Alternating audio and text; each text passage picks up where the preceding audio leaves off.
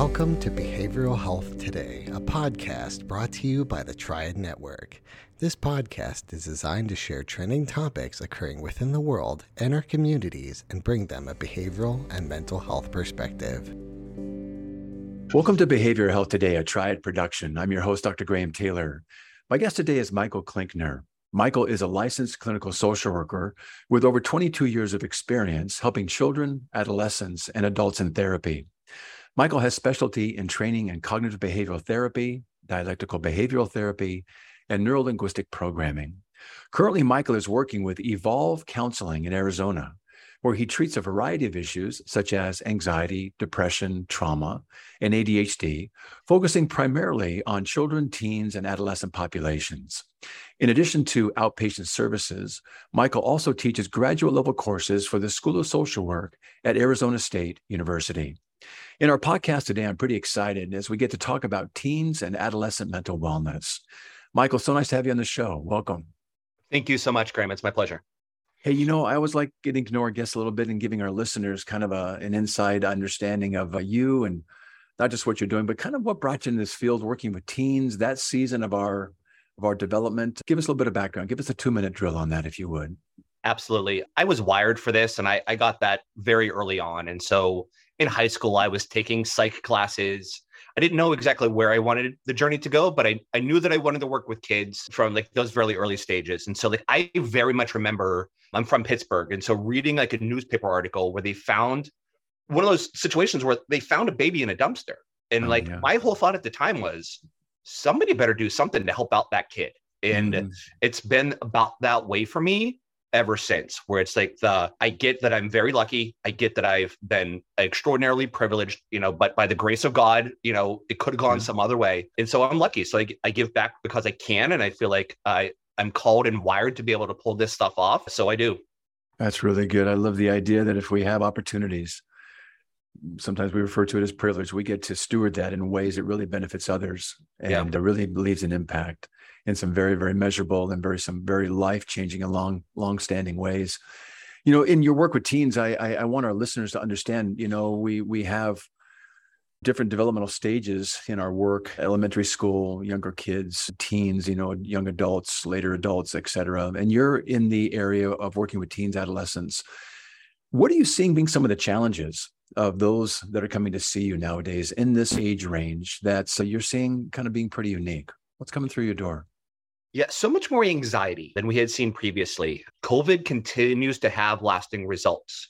And so what these years have been like, especially 2020, the shutdown year, what school was like for them, the recovery process afterwards. Lots of schools here in Arizona, we were hybrid where, they would go to school one day and then they were on screens another day and then back and forth. And depending on if someone around you tested positive, then you had to go home for a week too. And what that meant for their education has been really rough and hard to recover from, as well as then the associated fears that have really. And so there's developmentally over time, we will as humans just gradually get more nervous and get more worried and attend to more things as we become adults and realize there's more things to be worried about. Yeah.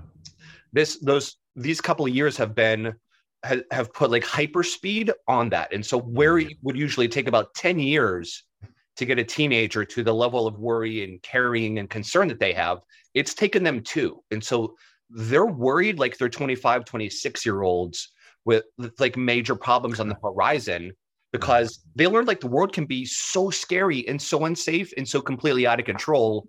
You're not supposed to know that when you're 14, 15. You're supposed to just be going through life and figure out if you're going to go to homecoming or not. That's really they true. got to learn about am I, are we going to make it today? And what's going to happen to my parents' income? And are we going to be okay? Yeah, that's just really good. We're wired, aren't we, for predictability, certainty, security. I mean, we need those things in order to kind of organize life such that we can, like you just said, kind of be in it, let things naturally develop. But with COVID in the last couple of years, things really have been turned upside down with unpredictability, with fear, with irrational fear at times, with that worry, with that unknowing, of coming into play. And those life-threatening things that, are we going to die, or is, grandma going to die, or all these things that kind of come into question that were really, really hard for teens to be going through. So I can understand, that anxiety being up. What else do you see coming through your door? Well, associated with it, then there's all these additional pressures about school because everybody got behind, or especially student athletes that had been hoping for a Oh, yeah. scholarship or had been Yeah. looking that way, where they lost a year. And so I've got a couple of baseball players, for example, where they had real thoughts and shots about Division I, Division II baseball Yeah. that got lost because, one, they lost their year of baseball out here, so there was no scouting, they had no opportunity. And then when you add in, based on NCAA rules, lots of kids just got an extra year of eligibility. College. That's Yeah, right. absolutely. And so like the seniors didn't have to graduate, they stayed. And so Yeah. these plans that had been baseball serious business out here, and like baseball, softball is a big deal. And You so bet. kids had for like years and years been building towards like that possibility. And like Yeah. maybe that's how they're gonna, not necessarily like hopes to be a pro, but hopes Yeah. to play. And that's how they're gonna play for school, was then suddenly taken away because of stuff they can't control. And what are you supposed to do? So Right. then the pressure to perform and then pressure for grades has really been increased as a result too, because everybody kind of missed a year or two.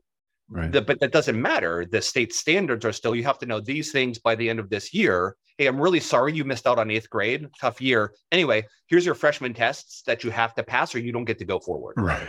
Right? Like Brutal. for parents then too has been a very difficult set of challenges because their kids are missing out on all these things that are now coming to a head now. And no one knows how to navigate it and nobody knows what to do. And so the parents then are having to really reframe about what's important and what matters versus what doesn't and what's not important. And like how to let a kid be a kid versus maybe some high expectations or pushing a kid towards excellence. That's been a big change for parents as well, that they don't necessarily know how to do, which then puts additional pressures and stressors on the home environment. Yeah. So you're talking not just about some of the stressors coming or being rooted in school-related things or athletics as an example, but you're also talking about the family system itself. Build that out just a wee bit for us more, some of the family system issues that you're noticing. Sure. So for a lot of kids, especially, so I'm constantly pushing parents towards emphasize effort versus outcome. So we can't always control outcomes. We can control our efforts towards things, and we can control our attitude while making that effort. But so, for example, I might try really hard in a class, Yeah. but if the teacher doesn't like me, I'm only going to get so high of a grade. Or if, if they're out to get me, like I may get a B- on a paper that someone else would have got an A- on because the teacher likes them better. I can't control that stuff. There's nothing I can do. And so then the emphasis for parents is don't pay attention to the grades. Yes. Pay attention to, is your kid doing all their homework? Are they trying really hard? Yeah. Are they studying for their tests? And that's what they got. And if they scrape together a C+, that they tried so hard and like their brain doesn't do algebra 2 very well, but they've put everything they can into that and got a C+. As a parent, you should inherently be much more proud of that than an easy A they got in like whatever class they took. That's just super easy for like history then, where like your brain just does that well and you can cruise right through. Push on like those other things for parents versus expectations and like, are they meeting their potential? I love this idea. I've used it quite a bit in sports when I've coached. The idea of effort versus outcomes, and we think, well, I'm going to be good if I can score 20 points or if I can get in. I talked to a gal the other day. She has a 4.7. Who gets a 4.7? How do you get a 4.7? Good night. But this idea that, the outcomes, the successes, that's how we measure ourselves. But boy, those are sure apt to be dependent upon a number of other things. And you're talking here, effort versus performance. You're talking about locus of control, aren't you? Mm-hmm. And you're saying if it's externally, I'm only going to be as good as those things that I'm successful in or have a good outcome with, or how people respond to me. Well, I'll be good if those things line up versus the effort piece. And I love the idea of right sizing what success really looks like. And if we do right things repeatedly over time, we're going to develop mastery and competence, and good things will happen through the course of our lives. Even if in the short term, we're experiencing some challenges, the effort is everything, isn't it? Absolutely. And your attitude while making that effort. So if you're trying hard and you're pleasant and you can be part of a team, or you can be coachable, or you can be taught, that's as good as it gets. And so you're trying really hard. You're giving it everything you have, whatever that is. Yes. You have a good attitude, even when things don't go right. You'll be okay in life. Your That's emotional intelligence is going to be so high, which is such a better skill set to have, and actually a much more of a predictor of success than IQ ever is. Yes. And that work ethic you get along the way, despite adversity, despite things not being fair, that if you keep working hard, therein lies that merit piece that says I get to be proud of myself regardless, because I know the effort I put in. And that's something that I really like, the esteem and value being built around. Yep. Yeah. Absolutely. Yeah. And so I refer to baseball as a good metaphor for me for this stuff too. It's that as a pitcher, you can pitch the perfect pitch, and that guy they could still knock it out. And so like, or softball pitcher, the same thing. Like you can put it exactly where you wanted to and have the movement you wanted to, and that ball could still be flying over your head. That's life. You can do everything right, and the wind blows, and now here you got it. That's right. Your task is just put it over the plate as best you can. Yeah, that's good. So we're talking about some of the challenges our young people are going through with school, like you just mentioned, coming out of COVID, expectations, academics, losing a year. You're talking about some of the family pressures and ways to right size thinking about success and how parents can best teach children some of the most important aspects of our life, good work ethics, measuring success in right ways, tolerating frustration, et cetera. Talk a little bit about the stressors coming in your door when kids are talking about peer-to-peer type things. What are they experiencing nowadays that can build in some challenges for them? Well, this part's so hard. And so I'm Gen X. And so everything from like my generation and earlier, the parenting side is really hard because we're like immigrants into what our kids are dealing with as far as social media, as far as electronics, as far as the roles that each of those play. Because I didn't grow up with any of those things. I didn't grow up with email. And so the idea that then I'm going to know how to navigate what like social media friendships, what that means, and also just real basic things of, for teenage boys, it is actually valuable and reasonable social interaction to be playing some video game and to be on Discord and to be interacting with my group of friends, because we're all in there together. We're all talking together. We're all having fun and laughing. Are we face to face? No, but those are reasonable interactions.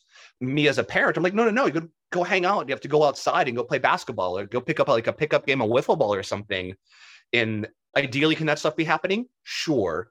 But then what socialization looks like now is very, very different than we have seen before. And it doesn't make it bad. It just makes it different. And so for kids, you'll have school friends, ones who you sit with at lunch, ones who you sit like next to in class, people that you call like acquaintance or school friends. And then they're the people that you spend time with outside of school, which may be in your neighborhood or maybe people that you're closer with. How you foster those relationships, how you deepen those relationships, how you make those meaningful can be difficult because there's so much group interactions. And also sometimes there's not a frame of reference for it. You haven't picked it up necessarily. And so having to navigate that both in person, virtual, and then also like on social media, which is an animal by itself, is a lot for kids to have to navigate and do each of those well with very little supports because everyone's making it up as we go along anyway. Really good. You're talking about then another type of socialization that, you and I'm a little bit older, but different generation, but we didn't have some of those things, obviously. And this is kind of how they do it now. Are there benefits to the socialization taking place now online? And are there some drawbacks that, we parenting these interactions have to take into consideration? The real upsides that are possible is the ability to be influenced and have contact with people who you wouldn't have otherwise. Right. And so in my small, in my neighborhood, who am I going to be able to be around is limited.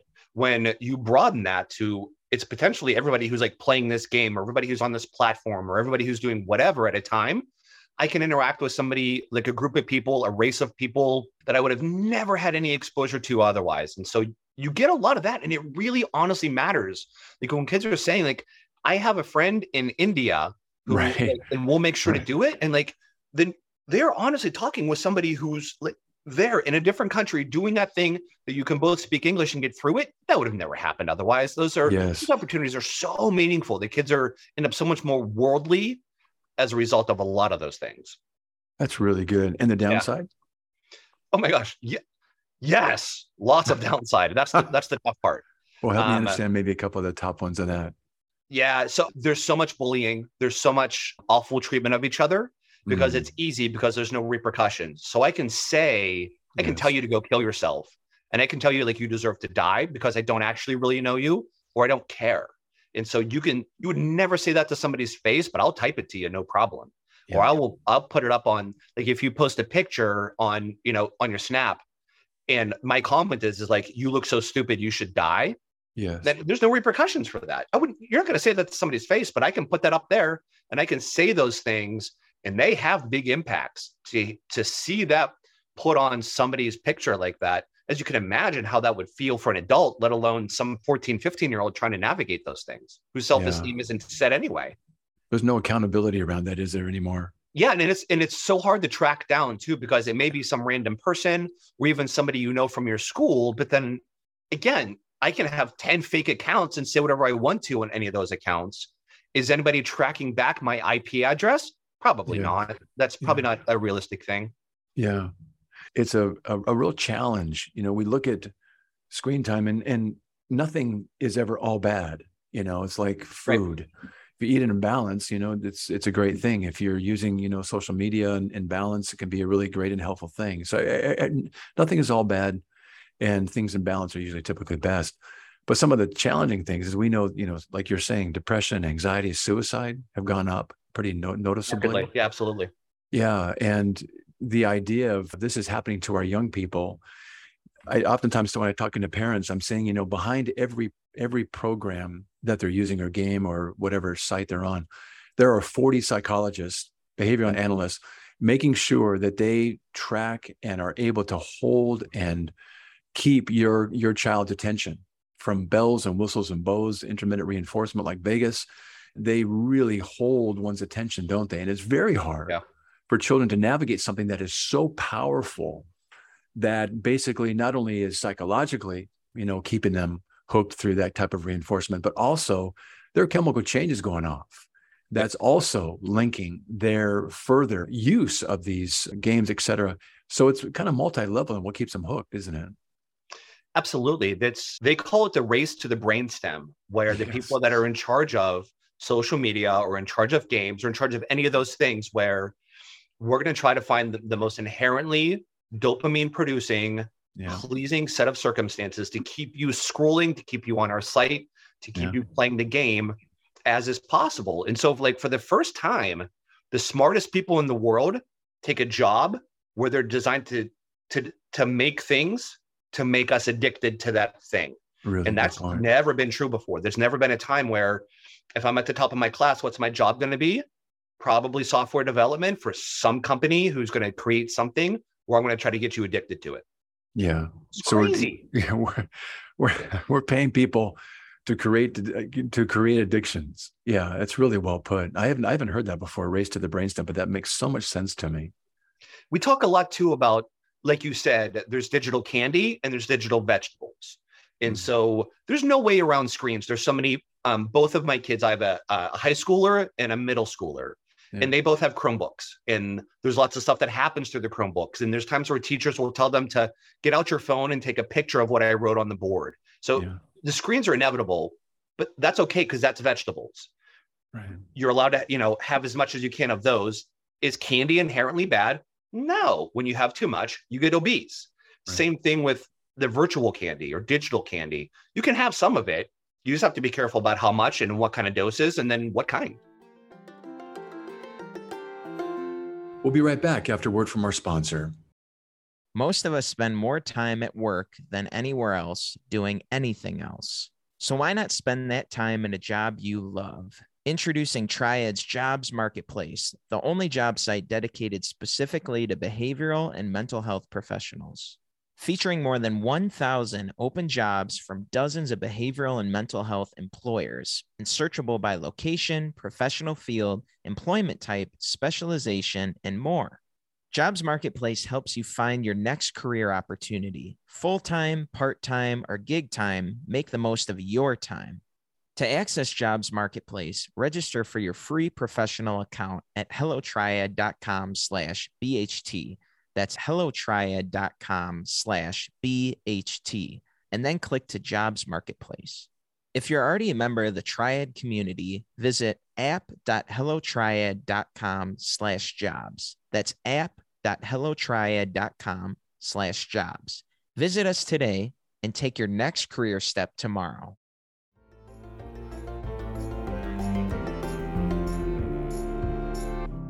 I really appreciate you sharing kind of something personal. Just going back to something you said earlier too, the race of the brainstem, keeping people, hooked and all the dopamine. People don't appreciate, but when you become, let's use your word again, addicted, and you don't have access, you begin to Jones. People begin to kind of shake and literally Jones when they can't access something or they can't kind of quickly check. And you see that pattern that gets in there, and that's real. Well, because if they've been playing a game for 2, 3, 4 hours, or they've been scrolling through TikTok through 2 or 3 hours, when you then come in as a parent and be like, okay, it's dinner time, you need to come down, and you're asking them to just put that away, the kids are jerks in that moment because they're literally withdrawn. They've been in this ongoing dopamine feeding system where we're like, put it down, and we expect you to be okay. No, absolutely not. You're right. You're jonesing. They're going to get twitchy. They're going to, and personality wise, it's like, how dare you take that away from me? Right. Absolutely. It's rough. And it's not the kid's fault either. No, it's not. You're getting dopamine deprived all of a sudden. It's the game was doing, or TikTok was doing just what it's supposed to do. You're supposed to never want to leave it. And so when we make you, you hate it and hate us for making you do it. Yeah, that's exactly right. You're being somewhat transparent just a few minutes back, saying that with your high schooler and your younger child. May I ask how you organize and set this up in your home in terms of expectations and a framework for a balance of vegetables and a balance of candy? How do you do that? From very early on, we started having the communication with them about the expectations, about what's okay versus what isn't okay. We've been in their phones monitoring what their usage is, where they're going. They can't just have any social media apps. There has to be I'm not a big believer in age therefore dictates you can have something. So just because you're 14 years old, now you can have Snapchat. It's been much more about so for those super complicated ones and the tougher ones, Snapchat's a very tough one. Instagram's a tough one. Can you navigate what it's like to get those negative comments and to put a picture up and to get no likes and what that's like, and how do you handle those things? And what can you put it down? Can you spend reasonable periods of time? Once you can display that, cool. Then you can do the next thing. And also, as you've reported to me, when something dangerous happens, when somebody slips into your DMs and is saying something inappropriate, that stuff just happens. Even on private accounts, adult males are soliciting pictures from 12-year-old girls. And so it's when that happens, can you handle it? When they push on you, do you delete, do you block, and do you tell us parents? If you can do that, then we're good. And we've had that in place all along the way. Don't get me wrong. It's been a total disaster sometimes. And some things have gone really, really wrong. Lesson learned, we rebound, keep going. And it keeps me up at night too. Don't get me wrong. But it's the early intervention and just the idea of them wrapping their head around it's inherently dangerous out there. And part of my job is to help protect you from the dangerous things, just like anything else. You can't drive a car right now either. That's right. Our kids are sheep and there are wolves out there, and we get to be the sheepdogs, and we get to kind of monitor things and be available for them to. So you're starting with, it just because you're a certain age does not mean there's a maturity there. And that can apply to just because you're 16, you can drive doesn't mean you're mature enough to drive. And I think there's a really good process of coming alongside our children to say, hey, these are some of the the responsibilities and the things you have to have in terms of your emotional muscle and maturity, et cetera, to be able to do these things. I like that start. May I ask something as basic as time allotments, for these things? How much candy are you allowing your kids each day? So the research is at about 16 and older, it's about 2 hours per day is the max, which is a lot. Anything below that, there's recommendations from lots of different places that usually have to do with about a half an hour to an hour. That's a reasonable amount of time. And so in working with parents and even with my own kids. And so we're about to start fall break. And so are they going to be on their phones a whole lot more during that time? Well, of course, they've got a lot more downtime. They have more free time. We're going to monitor what they're doing. So it's going to increase. But it's also taking breaks. No one's allowed to go more than an hour without taking a break. After an hour, timer goes off, put your stuff down, take a break, go get a drink of water, go walk around, come back to it in 10, 15 minutes. That's my recommendation to parents too. And so during this time, they're going to be playing more video games. They're going to be on their phones more. They're going to be on whatever more. That's okay. It's 2 weeks. It's not the end of the world. Mm-hmm. But just be really careful. So there's some games like Call of Duty. which depending on what you're doing might go longer than an hour. And that's legit. And it's you and a team of your friends. And you can't just turn that thing off because you're kind of like, you're leaving your friends high and dry. I'm not playing with you anymore. And that's for real. So within reason, be flexible. So then you have to come to your kids and say like, okay, Gotti, when that game is over, it's been an hour. As soon as that mission is over, you got to be done. You need to take a break. If you start another one, it's done for the day. I hope you choose wisely. And then you just monitor it. Really good. So just in general, outside of vacation times or summer or break, you're saying the research is showing 16 and older, about 2 hours a day max. Those younger than that, a half an hour to an hour a day. Depending on the kid. Depending on the kid is a pretty good prescribed thing. That's kind of just a nice reference. I appreciate that. Yeah. Yeah. And it's also going to be a lot of, if they're able to handle it, then if they can handle an hour, they can handle an hour. If they don't, and after at half an hour, they are intolerable, then you got, no matter what their age, you make your decisions based on your family, what makes the most sense. That's right. I like what you said earlier too. When we're having these conversations, we get to approach them in terms of limits or in terms of maybe even some gnarly behavior, they become out those times prickly and pokey. We get to say, this is not your fault per se. It's not a blaming moment. This is a natural outcome of this kind of usage. And this is pretty standard. So if you can handle it, well, then that's your dosage that works. If you cannot, all that's telling us is that you're not bad per se, but this is the consequence for your amount of time. So we're going to lessen it and try and find out what the maximum, dosage can be for you, that there's no consequence to it. That's such a good point, because in working with parents and working with teens, nobody has a frame of reference. This is everyone's first time doing this. And so what are the right answers, let alone what are the right answers for what you're comfortable with, or what makes sense for your kid? Any of those things, nobody has an answer. There's just not an answer. And so it's trial and error. If you're doing the best you can and with best intentions, then you're parenting fine. Listen, we're all messing up all the time as parents. Absolutely. If we're trying hard, even when we make mistakes, that's an okay thing. And when you screw it up, and then you get to talk to your kids about that was a mistake. I really did that wrong. Here's where I messed it up. You're then teaching your kids okay, I'm not perfect. It's okay to mess up. We just rebound. We apologize if we need to, and then you get going.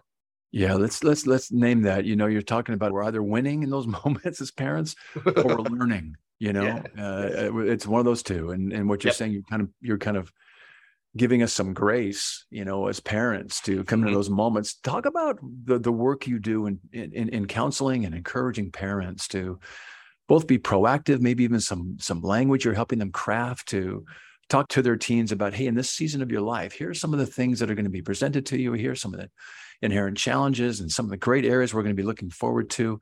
How are you empowering parents that you work with?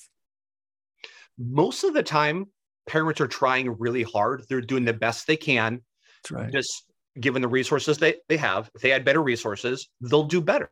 And so most of my parents, will come up with what their parenting style is versus if they're overly involved, or they're too distant, or they're doing great, or if they're too much of an authoritarian kind of parent.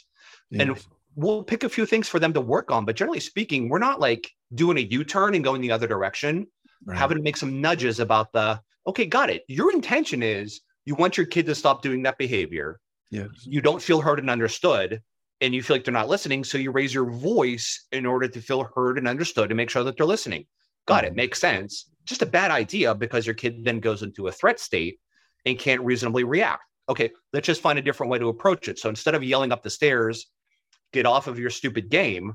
Let's walk up the stairs, see where they're at. They may have headphones on and can't hear you, or they may be doing their homework, or any of those things. And so it's just a lot of those little skills and little nudges, different directions, and just helping to validate that it's all really hard. You're doing your best. And if you can, lean on your partner. And if you don't have your partner, who are your go-to people? Who are your supports? Who can you vent to? And again, we need to learn all the time too. What are the resources? What are the books you're reading? What are the podcasts you're listening to? We're not perfect parents. What are the small but important things that you can do today? And that's what I spend most of my time doing, which is great, because then it's just, those are parents who are trying really hard. Let me put some other skills in place. Let's track the heck out of those things. Yes. And then you can feel proud of the work you're doing. It's really good. So let me say, as a parent, so Michael, I'm coming to see you, and you know what? I just don't believe my teen wants to talk with me. teens in these years don't want to talk with parents and they don't want to be around us. They really don't. And I probably shouldn't talk about, so not just they don't want to talk with me, right? And I probably shouldn't talk about suicide. I probably shouldn't talk about, things like drugs, because if I talk about them, the kids are going to do them. There's so much logic to that thought about the idea that if I bring up this thing, it's therefore going to make my kid more likely to do it. I can't argue against that. It's just not true. In the same way, so if my happy, healthy kid, if I'm like, hey, do you know about heroin? Have you ever heard of that? They're not going to then go, yes, I now want to try some of those. And by the way, what's fentanyl? Because that sounds like fun too.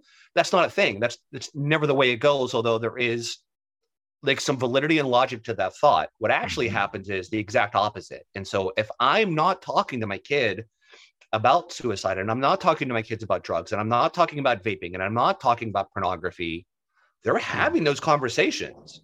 It's just not with me. So then I'm leaving it up to their friends to raise them about those topics. Good luck. But Michael, are my kids really going to want to hear this from me? Yes, they absolutely will. And so in the beginning, just like whenever, with your parents, if they had the birds and the bees talk and it was really awkward, it made you twitchy, oh my gosh, stop it. Ideally, though, there was the first conversation that was awkward, but hopefully your parents had 100 conversations with you about that as you developed and later on. And so what that conversation looked like at 8 or 9 is very different than 16 or 17. Yeah. But because we've talked about it, there's an open door.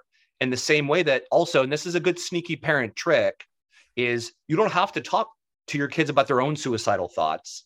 It's around a lot lately, unfortunately. And there's a lot of kids who are kids and teens who are dying by suicide. We've had some as young as 8 that have attempted or died. And so then we get to have those conversations as it hits the newspapers or when it's on the internet about hey, what's that like for you? Or what do you think about that? Or how's it feel? Any of your friends that have said anything to you about it? So you can talk about the topic without having to talk about your kid about hey, have you ever thought about suicide? No. But you can talk about suicide and you could, they can talk about their friends without naming them. So they're not afraid you're going to rat them out. But now you've broached that topic. It gave a safe place about there's these hard things we can talk about. They're going to feel a little uncomfortable, but it's uncomfortable for both of us. And at the end of the day, then that's an open door if they ever need it. Yeah. I really agree with you that kids need a valid source of information. They needed an honest, valid 411. They can come and get information and kind of just bang up against that to see really what's true from what they're hearing and experiencing, to have somebody they can really trust give them that information. And I love the idea that, we can oftentimes talk. This is a great parenting technique you're describing, kind of working in triangulation. Basically, you and I talking about that over there. We're almost working in displacement. And we're talking about something, but then it goes from that triangle to, A, B, and C to more A to B, over time. And I really like that technique. I think it's good. And I think it's a safer way sometimes to bring topics up in a way that we can both get our arms around and talk about it before we talk about us. So that's really good. This just came up with my 12-year-old is that there was a local kid who he died because he hung himself. Mm-hmm. And so I was talking about it because I'm close into the situation.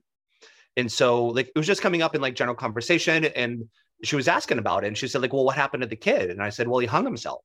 Mm-hmm. And my 12-year-old went, I don't know what that means. What is that? And I'm like, okay, got it. Let's talk through that. And so of course she doesn't know what it means to hang herself. What? It's not going to come up. But then it's the idea that then we got to then have that conversation about super scary, isn't it? And then she followed up because she's super smart, thank goodness, where she said well, wait, who found them? And what happened after that? And what was that like? And I said, I had to talk to them about how the mom had to kick in the door and how scary that must have been for the mom and what that's like, which is just good conversation about. Yes, it is. There's scary things that happen. And things like suicide really affected people that got left behind. Yeah. What do you think about that? And so we got to have that good, difficult conversation about a topic like that was about, somebody who she'll never know or never have any exposure to. But then we've now talked about suicide, how sometimes people do it, and then the effect on all the people that love that person who's now dead. That doesn't make her any more likely to hang herself. She now knows it's a thing, and she now knows what it means for those left behind. That's really meaningful conversation there, Michael. I appreciate sharing that. That's so good. Hey, we're kind of winding down, but I always like to hear give our listeners maybe kind of a hallmark story of how You've been working with somebody who's come through therapy with you and challenged by some things that are all the things we're talking about here today. Give us a story of some of the benefits that people can experience, even at an early age, coming in as a teen and addressing these things in their life, and kind of how it can set a great foundation for them later on in their life. So I had a 15-year-old who, unfortunately, she was touched by one of her teachers at school. And so as a result, then she had crippling anxiety where she wasn't able to go into that school or walk past the classroom or any of those things, that any trigger associated with school at all, she was dead meat. And so, Of course, she was falling behind. Of course, she was dealing with too much. And she didn't tell anybody. Nobody knew for so long. They just knew she was defiant and getting high and skipping school all the time. Well, I got my grubby hands on her for a little while, and we were able to get to what was actually happening to her and when and how, and able to then get through the associated beliefs about herself and her body and what sex is and what sex is supposed to be, and what's okay, involving her parents in those conversations about hey guys, what do you want to teach her about, sex? What do you guys want to teach her about bodies and men and women and dating and all that stuff? She is cruising through life now. She's a sophomore. So she just got elected her sophomore class president, where this is a girl who wouldn't walk through the doors. She had to give a speech in front of her whole class to get them to like her and vote for her based on who she is as a person and promises that she could carry out. Her grades are amazing. She's going to end up getting scholarships by the end of this. And that's all because she was super brave. Her parents worked really hard, tried really hard, messed up all over the place, and just did the next right thing. And she's just beaming with pride. I got to graduate her. It's hey, I'll see you in a month. And if you don't need it, cancel it, because I'm supposed to get out of your life as soon as I can. Done, kiddo. We've done it. I offered to play Pomp and Circumstance and have her walk down the hallway. She wasn't down for that though. So it just ended some other way.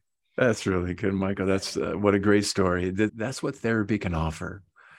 Sometimes, life bangs us up and dents us and causes us to kind of stall in some areas or become kind of arrested in our development. And how nice when we can help things that have been kind of kinked up or stopped up get worked through, so that all the potential and actualization that's there in one's abilities really gets to come to fruition when that gets worked through. So that's a wonderful story of hope.